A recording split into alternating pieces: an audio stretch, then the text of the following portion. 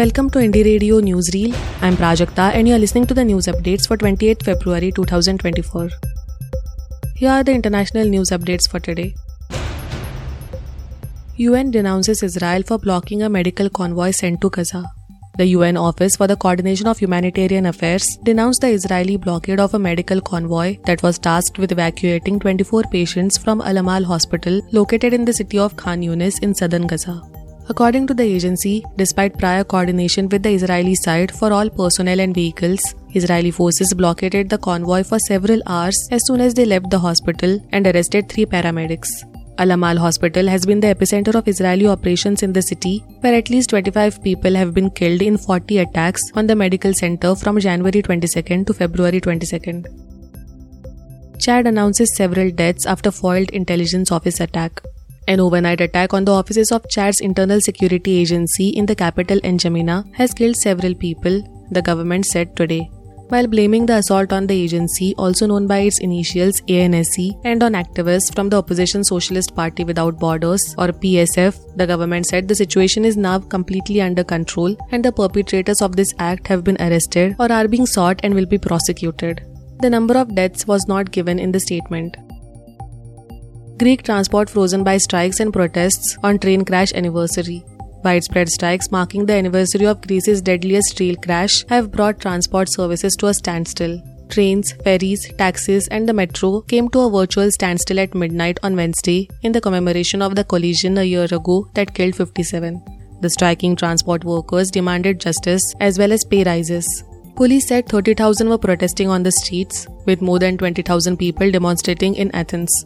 Relatives and workers are still awaiting the outcome of a judicial investigation into the head-on collision between a freight train and a passenger train on February 28, 2023. Investigators are not due to finish their probe until March 8th. Now to the national news stories. At least 2 killed, many hurt after being hit by train in Jharkhand's Jamtara. At least 2 people have been crushed to death, while many more were injured after being hit by a train near Kaljaria in Jharkhand's Jamtara Karmatand this evening.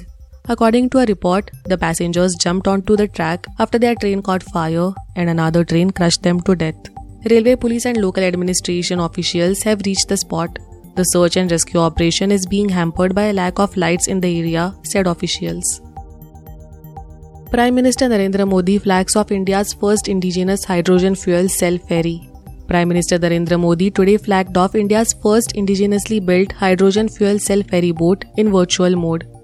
The pilot vessel, which has been built at the Cochin shipyard, is a 24-meter catamaran with a capacity to carry 50 passengers with fully air-conditioned passenger space. The flagging off of the ferry was part of a major program organized in Thoothukudi in Tamil Nadu, marking the laying of the foundation stone for a Rs 17,300 crore project. The Prime Minister said that the hydrogen cell-powered inland waterway vessel under the Harit Nauka initiative also comes off as a gift of the people of Tamil Nadu for Kashi. Police in Manipur's valley areas protest violence by radical Meitei group.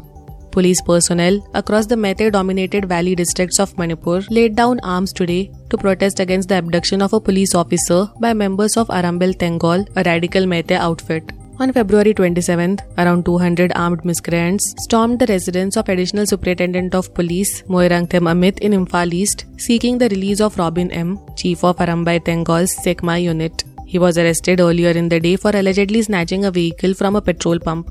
The additional SP and one of his escorts were abducted by the armed miscreants. They were later rescued, Manipur police said in a post on X. Thank you for listening to Indie Radio Newsreel. For more news, audiobooks and podcasts, stay tuned to Indie Radio or log on to www.indiejournal.in. Also consider subscribing to listen to our premium shows.